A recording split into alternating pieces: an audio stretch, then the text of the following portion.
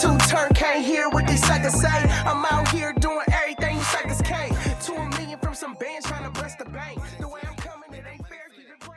Good morning, everyone, and welcome to another episode of Break Some Dishes.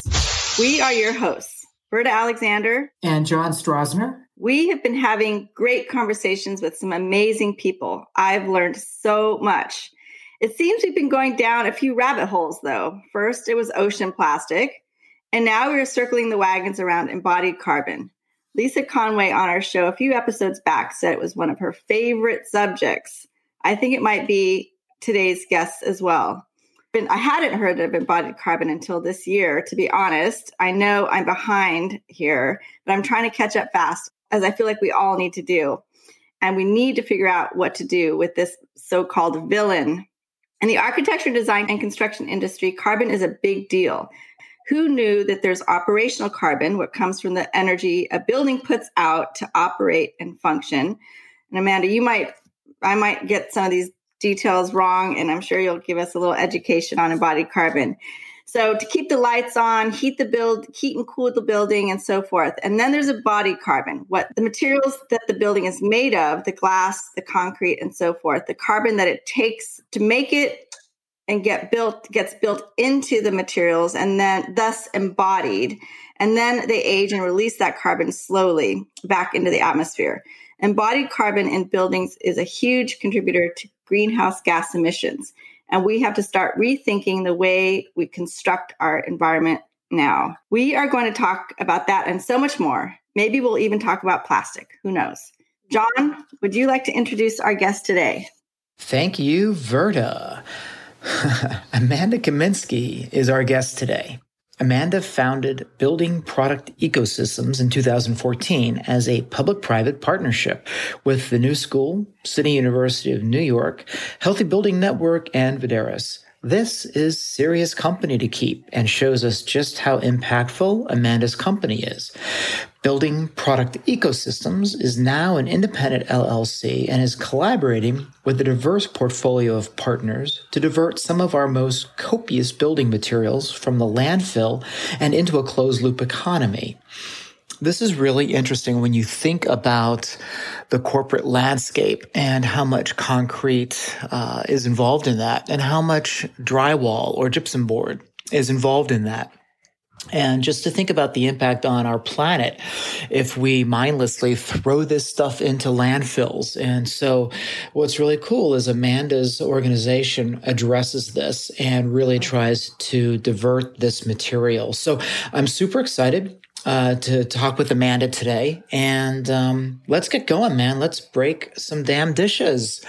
Thanks again, Verta and Amanda. Welcome. All right. Okay. So I guess I would love to just start with how you got started and your beginnings. And you studied architecture, but it sounds like you went pretty much directly into the construction side of it. But then at the same time, you're also working with recycling programs and things like that. Why don't you walk us through your background and how that got you to where you are now? Sure. So, it was sort of in some ways accidental that I got started on the construction side. I was working for a really great architect in Lower Manhattan who fell ill. He got cancer and he was unable. He normally would have been the one to go out to construction sites to manage and oversee the trades.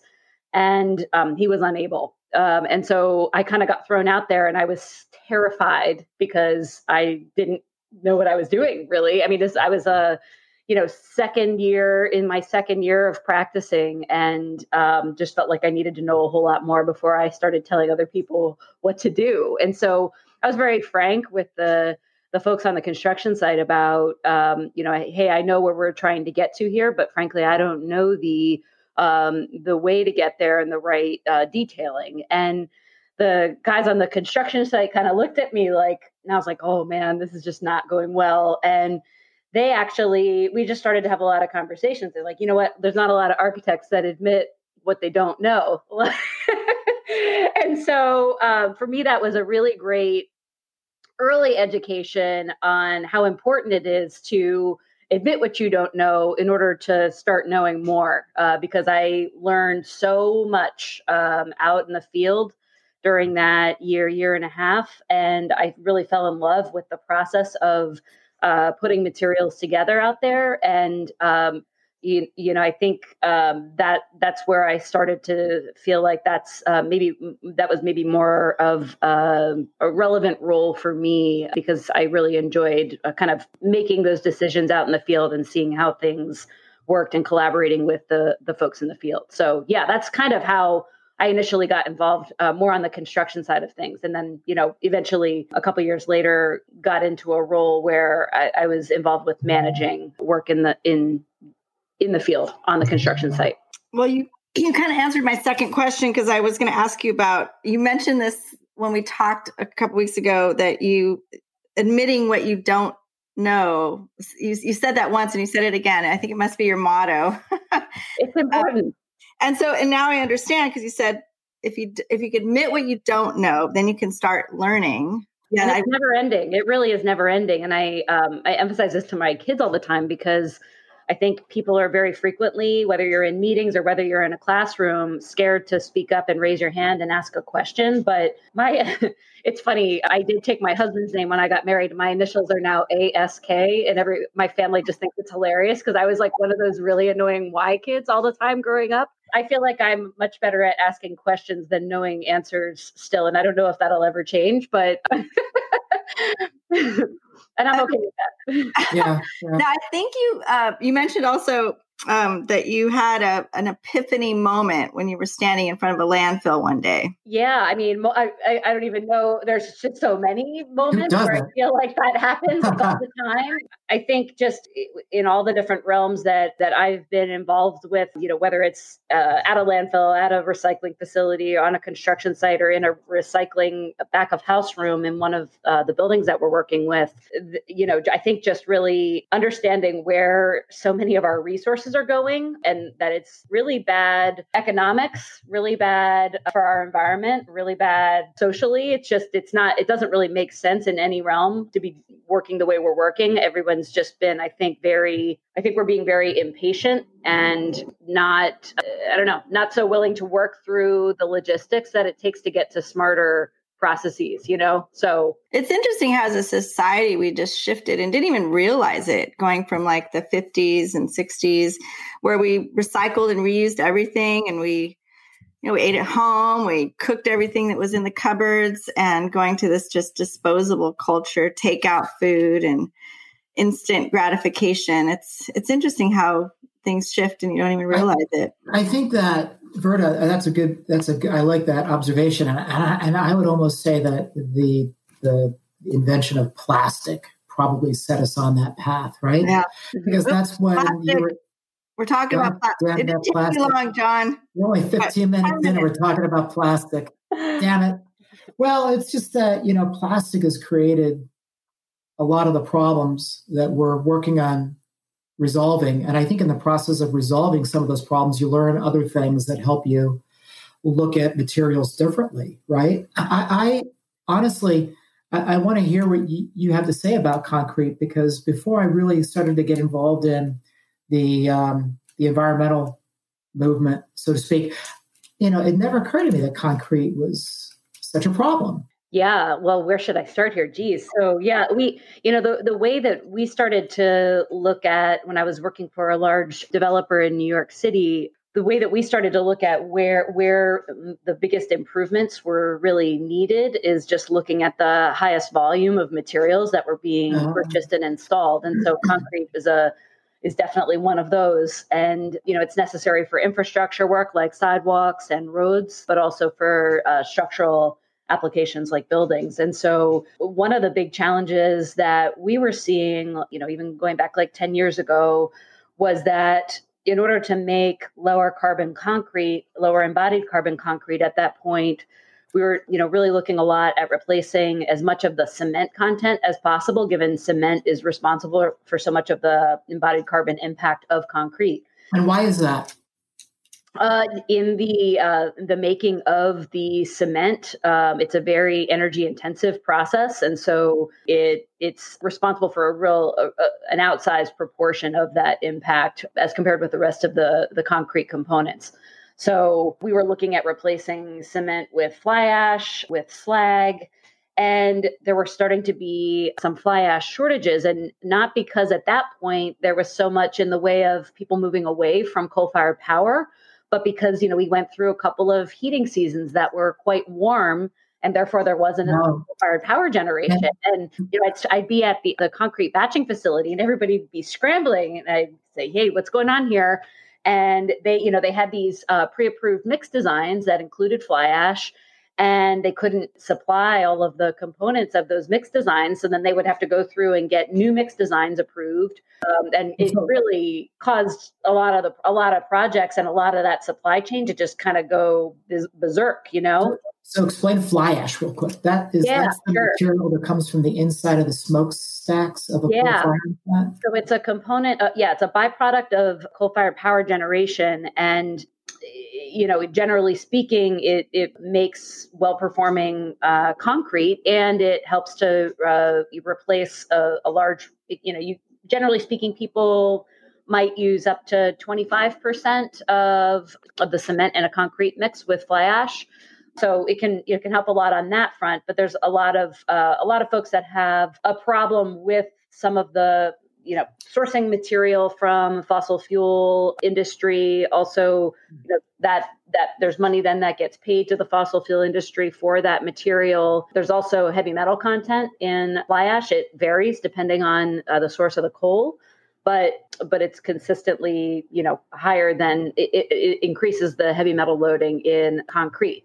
It gets locked up in the concrete from what studies are show. But there's a lot of concern that if you go to drill through concrete to install a pipe later on, or if you go to finish the surface of that concrete to make it, the final finished surface of the space, that grinding and the dust could potentially release some of that heavy metal. And then also when you go to demolish eventually. So it seems like, I think for some people, it's like kicking the can down the road, kicking that heavy metal burden down the road then for somebody else to have to deal with. Yeah, somebody else's problem. Well, and very frequently the workers that are managing the material, communities where that material might get landfilled, or if we can increase eventually our use of recycled concrete in new concrete applications for aggregate, is that burden being passed to that usage. And so, so there's a lot of, but now we're at a place where we actually are, our supply of fly ash is continuously diminishing,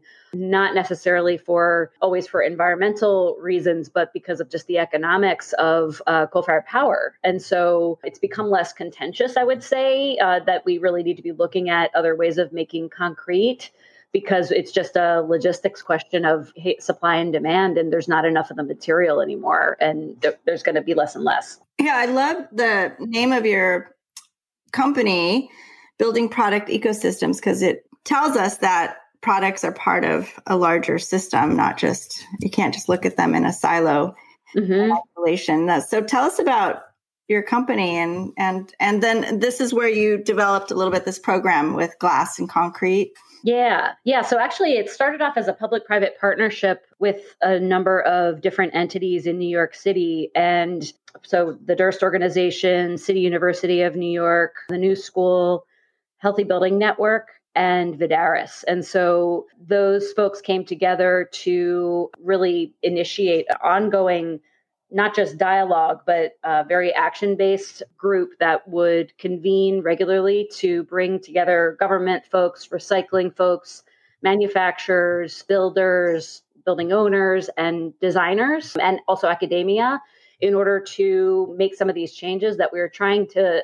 I think I was being a little simple-minded at first, and I was just going directly just to the manufacturer and saying, hey, we need some of these changes to be made. And we realized really quickly that it was far more complex than just a dialogue between a building owner and a manufacturer, that a whole host of other entities needed to be involved to really make the kind of scaled and lasting changes that we were asking for. So it then evolved into needing to be an independent entity. And so about 5 or 6 years ago, we established it as an LLC.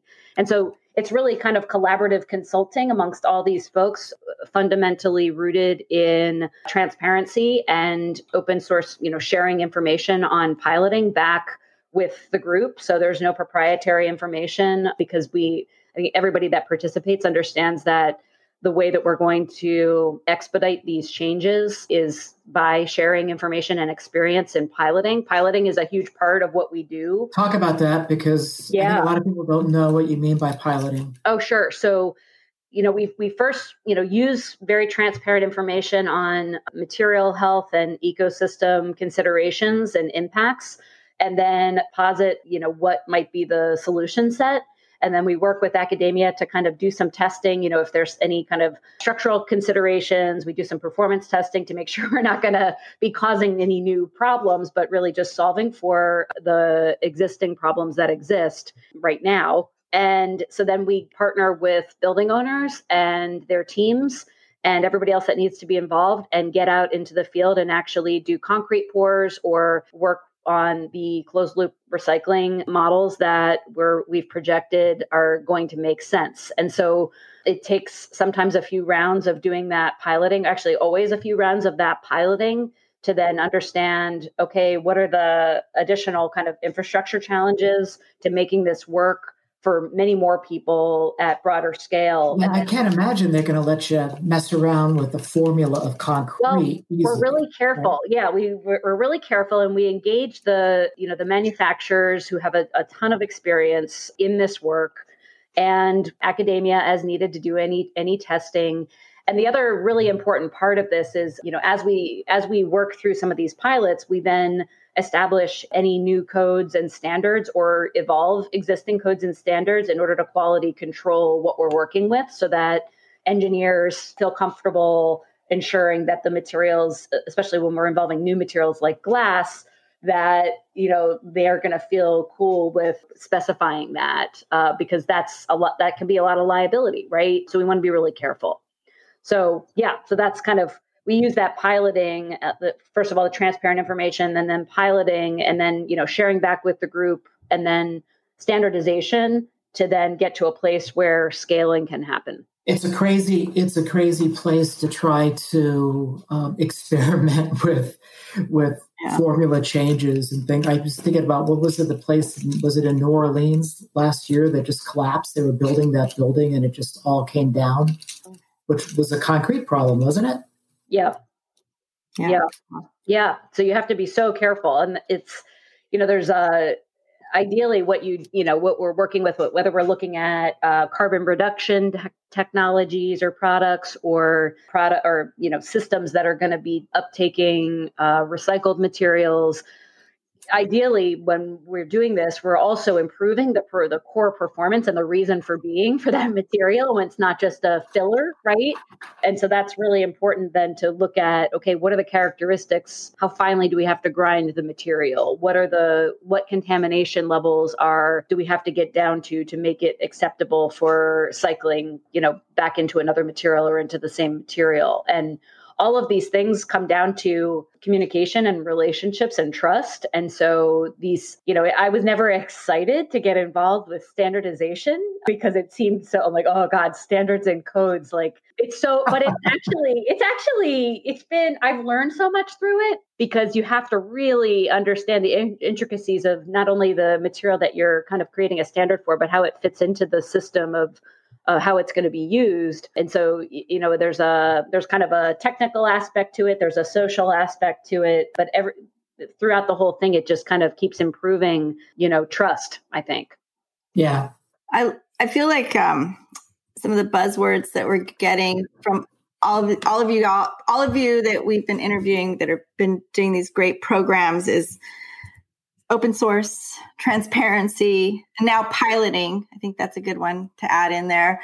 I was actually researching separately this, the New School's Healthy Materials Collaborative. Super great. I mean, it's an amazing initiative, and I love that the information is there for anyone to utilize. Now, did you get into the building product ecosystems through thinking about recycling or thinking about healthy materials first? Or yeah, it's such a good question because I think everybody thinks that I've been working on recycling from the start, but it really did originate through thinking about health. And that I was educated by some trades workers on one of our construction sites at one point while I was expecting my first daughter. And they told me that I shouldn't be out on the construction site when I was pregnant. And I was like, why? What are you doing? And, and then they were there without any kind of protection, respiratory protection or anything. And it didn't make sense to me. I mean, I get it. They were concerned about my unborn fetus at the time, but it really was enlightening to me. I learned so much walking around job sites, and I think my older daughter's fine still so far, I think. Well, hey, believe it or not, we give birth to babies that are pre-polluted. We know this. Yeah, no, it is true. Yeah, and I joke about it, and I shouldn't, but it's yeah. But what about these people on these construction sites all the time too? Yes, exactly. Well, and I want to talk about that for 1 second because I'm really curious about what motivates you, right? Because you're doing a lot, and I think there's a lot of implications to what you do. But when we look at toxicity and we look at the use of toxic materials in the building environment, we're so comfortable making things with PVC. We're so comfortable bringing asbestos back into the construction industry.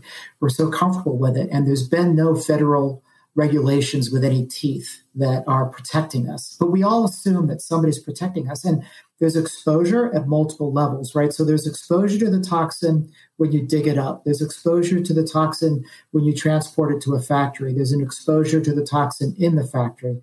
There's an exposure to the toxin when you install it on site. And then there's constant exposure when you're using it and it's off-gassing. And it's so like, that's a lot, right? Yeah. But what motivates you? You get up every morning and it's like, are you thinking about that? What are you thinking about? Yeah. I mean, our overall drive at building product ecosystems is whole system health. And so that is there's a big list of boxes to check when you're looking at whole system health, like really, the whole, every stage of all those touch points, right? And so it's the people at all of those different points in the overall process. And, kind of getting back to the question about was I inspired to get into this work by, through health or through recycling?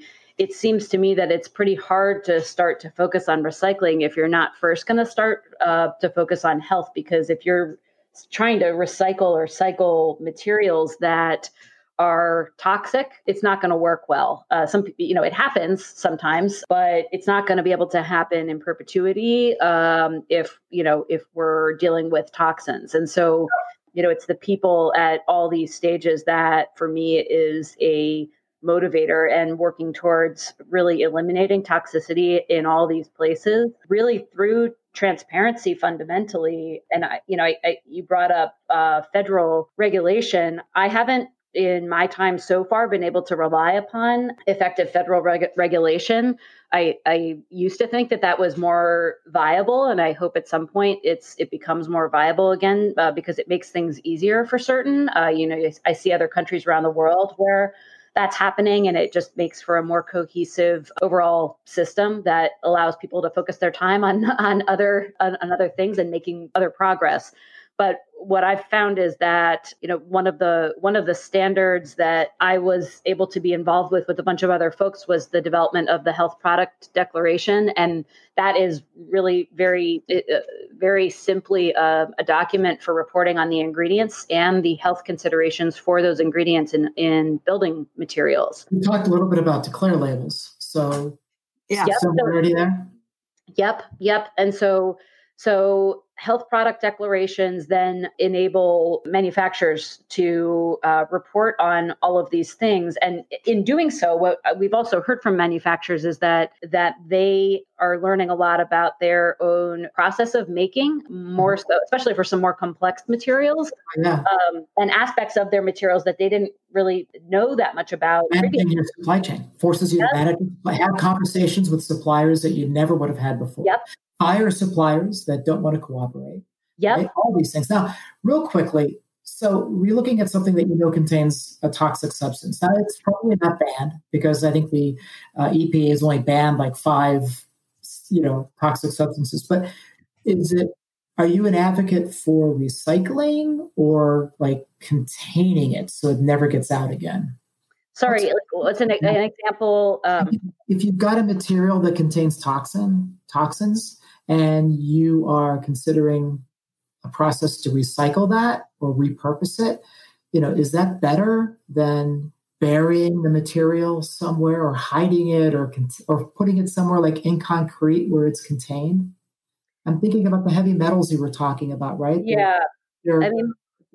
My tendency is to consider modes of isolating it. I don't think it makes sense I think part of our challenge right now is that frequently toxicity is getting dispersed into so many different endpoints. And that is concerning because it becomes harder to keep track of. And people that are then managing the material don't always have a great understanding of what it contains. We don't have cereal box labels on the side of all of our building materials, and far from it. So I think, especially given that a lot of spaces and buildings change hands over time, we still don't have great ways of tracking what's in all these products to be able to manage them appropriately and then cycle them appropriately. So we're working on that, on a material level, but then also for whole spaces and whole buildings through deconstructing and reusing these materials. But people need more information to be able to do that effectively. I find it so interesting.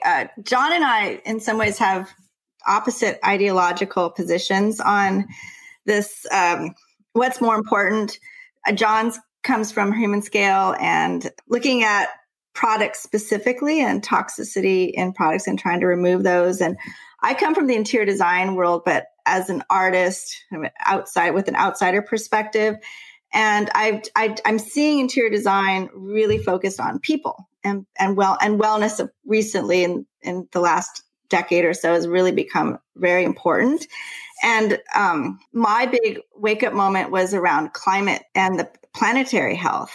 And I've been challenging our industry because I feel like we're looking at the people, but if our planet isn't well, then it's kind of like what you were saying. It doesn't matter if we recycle, if we're sacrificing human wellness, but I also feel like we also need to look at the planet. And I think you address that in some ways because you talk about whole system health. And it's like, I feel like it has to be all the above.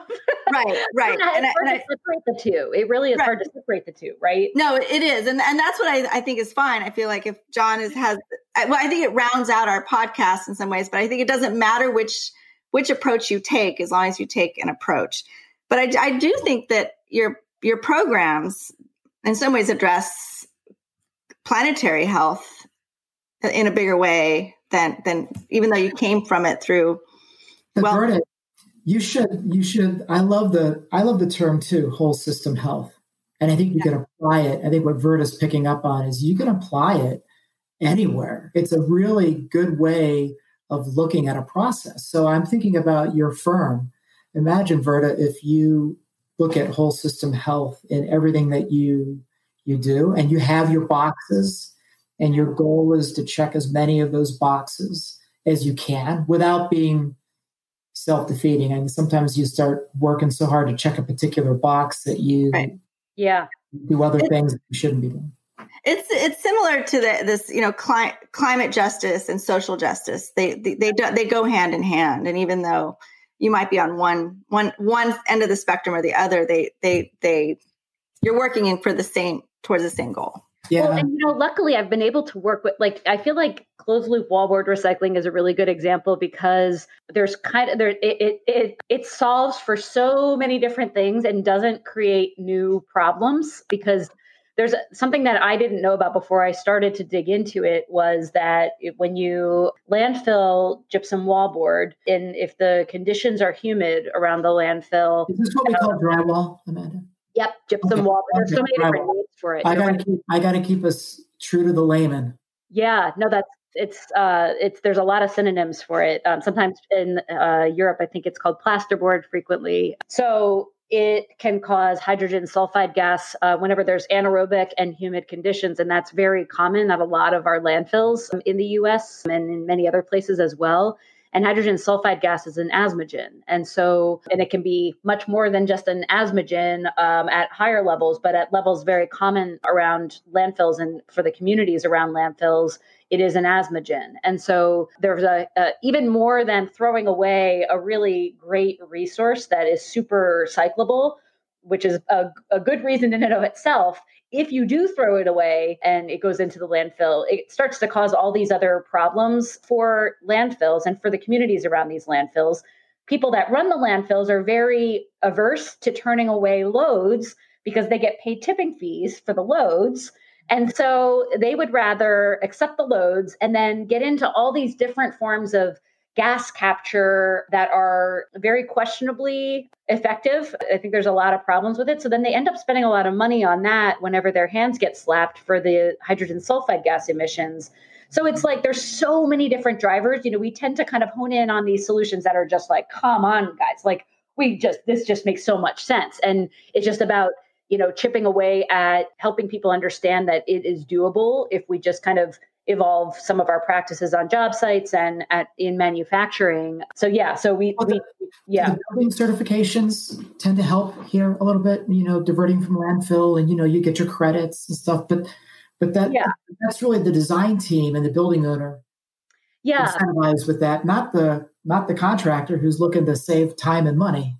Yeah, that's the thing. And so the communication really, and why I've tended to work a lot, very closely with building owners is because if there's a goal stated at the beginning of a project where, of course, we still want to respect budget and schedule and need to, that alongside of that, we're going to be prioritizing health. And we feel that this is very doable. We're going to be right there beside you to make sure that, if we need to separate materials on the job site, we're going to make that happen. And the footprint's tight on a job site, but it's doable. See, we've done it here, here, here. There's no reason we can't do this. And so as long as that communication is clear from the building owner from the start, we've found that other entities on the team are going to work harder to figure out those logistics. And the construction management folks are critical to this because so much of making this happen is logistics. It comes down to being creative and being really sometimes thinking outside the box on how we make things happen. And every job site's different, just like every person is different. Every job site is its own.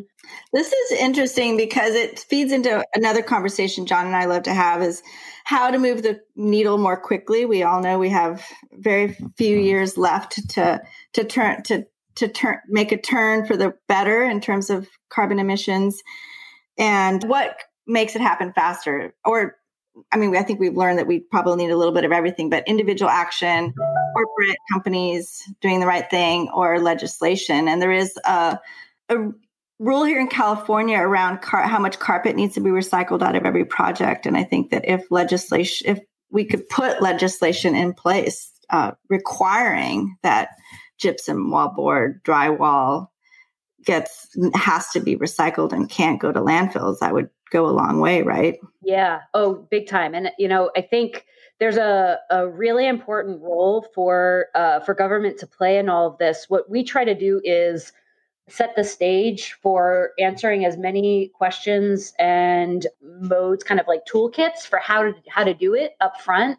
And, even creating standards and codes as quickly, but as carefully as we can, so that then we have tended to partner a lot with municipalities and to some extent states on having them pilot also alongside of us. We've done that in New York City here with Concrete, where the city is piloting some of the mixes alongside of us because they have a different set of considerations and they procure things differently. So that's important. But then, we want them to get comfortable because the way that codes for the city and specifications for the city's procurement evolve over time is by them getting comfortable with it too. And so we like to bring them into our piloting processes. And so we try to find the folks that we know have really progressive minds in not just wanting to kind of keep doing things the same way that they've been done for 50 years, but people who really want to utilize the city's procurement power for the benefit of the city's carbon goals, the city's waste reduction goals, and most cities are starting to have those now. So we're helping them and they're helping us, Well, to go back to what Verda, go back to what you were saying too, one of the things that we find with the people that we get a chance to talk to is there's sort of like this, the holy grail of collaboration, right? You have the community, corporate, and then federal regulation. And those are like the three levers that are really effective, right, Verda? We talk about that. It seems like it comes up. And I'm hearing Amanda talk a lot about, she works with, obviously, the city, you work with the municipality. You don't really have a lot of regulation that helps you, and you work with contractors. But what about communities? Have you done much in terms of community involvement? Because when I look at what you do, to me, it's all about community health and wellness. But are you able to enlist communities to help you do what you do? We tend to look at what is affecting communities in bad ways and where they don't have a voice on some of these issues, try to educate folks about the problems that they're experiencing as a result of what seems like unrelated procurement. I think people sometimes buy something and then don't realize all of the different impacts that has. So we try to do a lot with educating on their behalf. So to that extent, yes. I mean, I would love to do more with regard to having deeper engagement in a more organized fashion with some communities, but sometimes the communities that we're working on behalf of aren't organized in that way. And so we try to help educate on their behalf where we can. Yeah, I know this doesn't have a lot to do with this, but I was reading an article the other day just about how just disparities in neighborhoods, how garbage is picked up on Fifth Avenue versus in Queens, and how that impacts people's lives walking over trash or, your immediate environment, your immediate neighborhood, not feeling welcoming or nice just because of a city's programs. Yep. Well, and I think we'd be in a very different situation if every neighborhood needed to manage their own debris right there in their neighborhood and had to see the workings of it, I think, and own it. But it's not the case. We'd be in a very different place if that was how things worked, so that it was more transparent and visible, the impacts of what we're throwing away and how we're managing these resources. That's true. Yeah. Very true. Transparency. It's all about transparency. It is. This has been really fascinating. And I love your organization, and good luck with everything that you do. Thank you. This has been fun. Yeah, ditto here, Amanda. Thanks for giving us some of your time today. It was really a pleasure talking with you and getting to know a little bit about what you're doing. So keep on keeping on. Keep breaking dishes out there. And recycling them. Recycle them. Yes, that's right. There's good stuff in there. All right. Best of luck. Take care. You too. The way I'm coming, it ain't fair. Keep it blaring.